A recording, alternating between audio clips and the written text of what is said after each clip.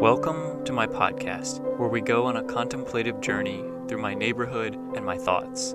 I hope you'll enjoy hearing me ramble about my experiences, lessons, and questions on a walk with purpose, a walk with meaning, a walk with Paul.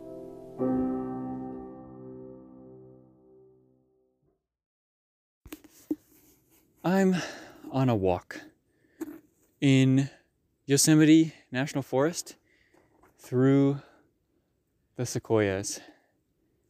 And I'd like you to just listen with me. Listen to the silence.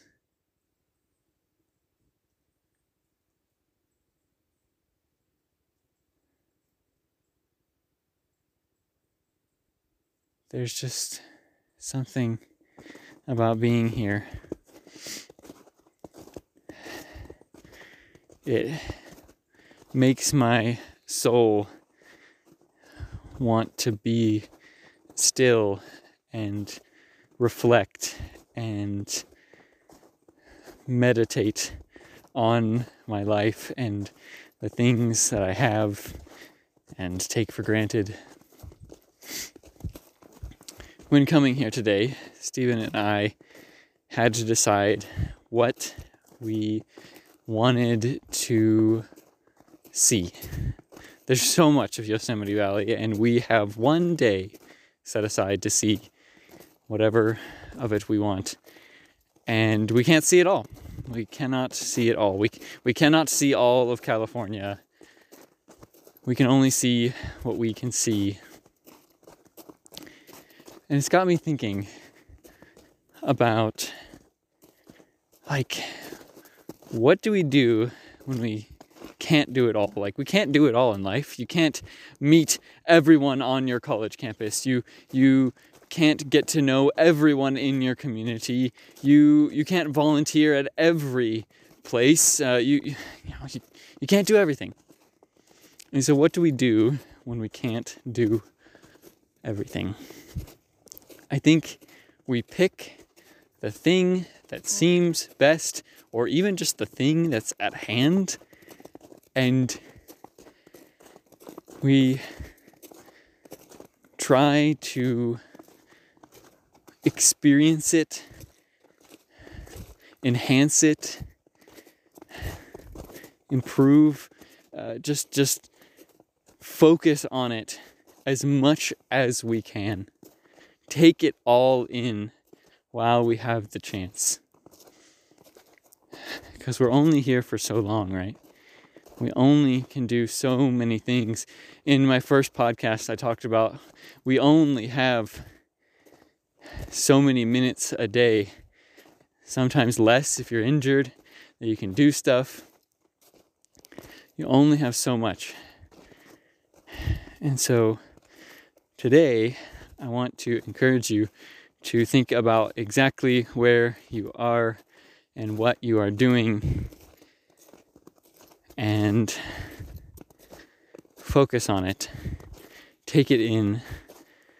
I think a word I hear a lot is be present with it. And I don't know exactly what that means, but I think it can mean different things for different people, right? Maybe that means listening a little closer to somebody, or asking a better question, or maybe just sitting still in the silence and letting that influence who you are.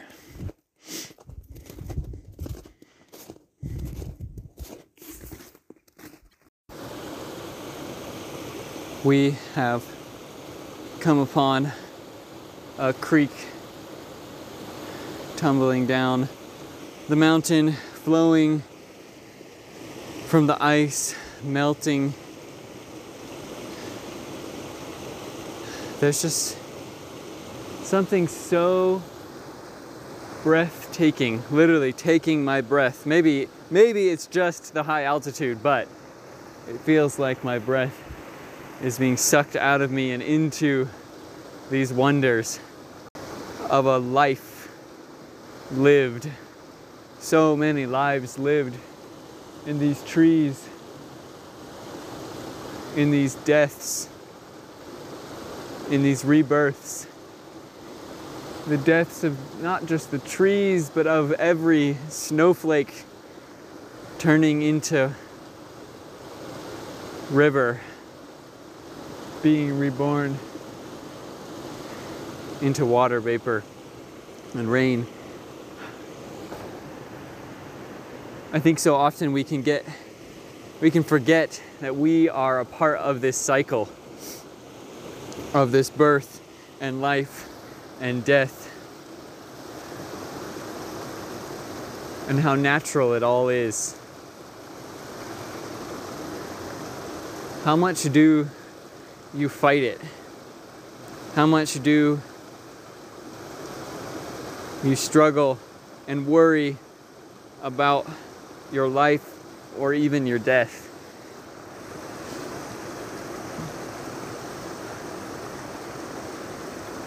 How much better might life be if we just learn to accept it, like the forest?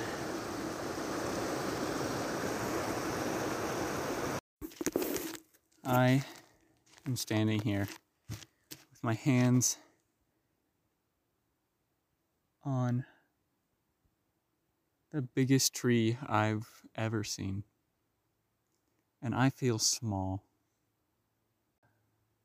It's such a good feeling. When was the last time you felt small? Felt like there was a big universe and you were just some small part of it, and yet you get to be here. You get to experience so many of the wonderful things this world has to offer.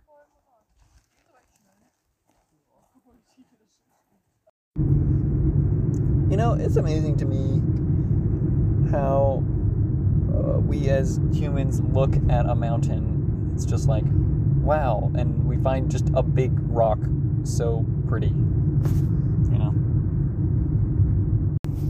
I think when we look at a mountain, it is a rare time that lost in just the sheer scale and looking at how small we are in comparison. In that time we're around this great natural thing, whatever that may be, there's no thoughts of work, there's no thoughts of school, there's no thoughts of what should be a healthy diet, there's no thoughts of an awkward conversation or strange interaction you may have had in your past. All of the things that we carry around almost subconsciously just in that moment disappear into the landscape, and I think that's just a lot of the beauty of it and what draws people back. Yeah. Mountains are like contra dancing. And if you've never been contra dancing or swing dancing or any type of dancing, highly recommend, first of all. But it's just a time where you're so focused on what's the next move, and oh, I'm spinning and this is lovely, and that same feeling that Stephen was talking about of just, you don't think about anything else in that moment. But Stephen just pointed out that a lot of things that make us forget are fast. And mountains are not fast. They're about as slow as it gets. They really are. And yet they still give us this wave of peace, of serenity, of calmness. The bigness, the weight of them is just amazing. So they're so unique in that way. So special. Yeah. So I think in thinking about all these bigger concepts, of course, one of the previous episodes was about t-shirts and what helps you remember, what helps us remember what's important to us. But I think in the day-to-day, perhaps what's every bit as important is what helps you forget. Just, and not stimulants, intoxicants, what important things in your life can help you put away any other thoughts, positive and negative. What can you really focus on, and how does that intersect with with your passions and what you really care about. Just, what are those things? Because they're different for everyone. They're all valuable. Fun thoughts as we drive out of Yosemite Valley and on to more beautiful things and more reasons to get lost in them.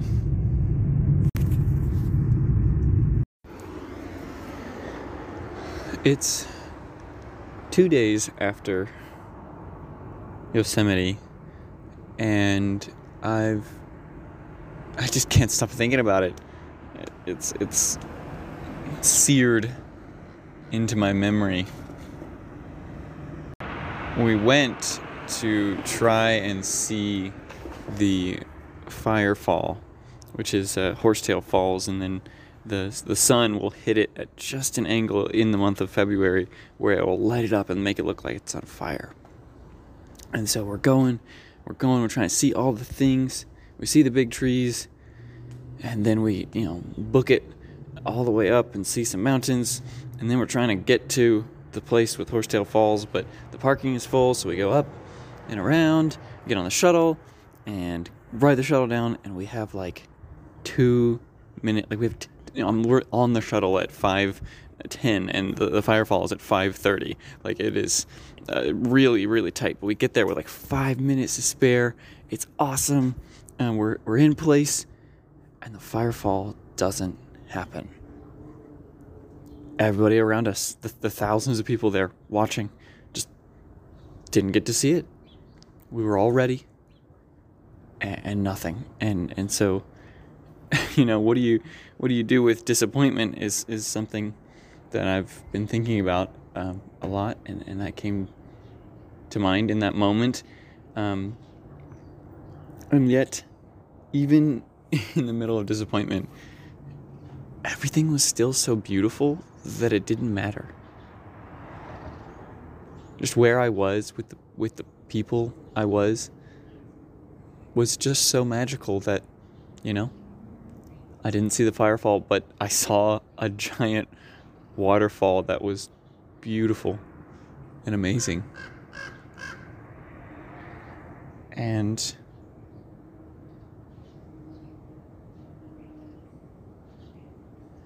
I think sometimes we can miss the beauty of something in the middle of the disappointment of something. Because, yes, maybe something is disappointing, didn't go the way we expected, but there's still beauty to be found in it, around it, through it. So, when you feel disappointment, do you look for the beauty in it? Do I look for the beauty in it? Not always. And I really, really wish I did. And I really hope you will too.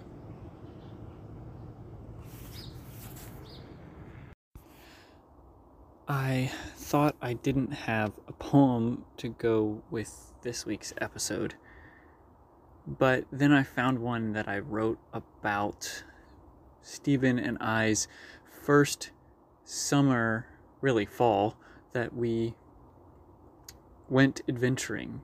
After we both started some dual enrollment, we decided to go explore Georgia, and we've been exploring together ever since. So I thought this poem was fitting. It's called Exploring Our Home, a poem by yours truly. That fall I shook hands with boredom, but twiddling only gave me sore thumbs. I was lost on an ocean of freedom, a downpour of options drowning my lungs. But then came a beacon of hope, a lighthouse of plastic and flight. Black Friday had given new scope, a ghostly white drone and two brothers right. Thumbs to the knobs and feet on the trail, on the sea of winds we endeavored to sail. Little did we know the mountains we'd climb, the miles we'd drive, and the fears we'd bind. We set out to explore our home and fill our time. We had no way of knowing it was ourselves we'd find. And I'd just like to say thank you to Stephen for pushing me to adventure, explore not only the world around us, but myself, and making my trip to Yosemite, our trip to Yosemite, possible. This is part 1 of, I think, a 3-part series. We'll just have to see, of my trip to California and the lessons that it taught me and the thoughts that I was thinking while we were going. So I really, really appreciate you listening, and I hope that you can get a little of what I experienced through this podcast. I, as always, want to remind you that I love you, God loves you, and I hope you are having a wonderful day.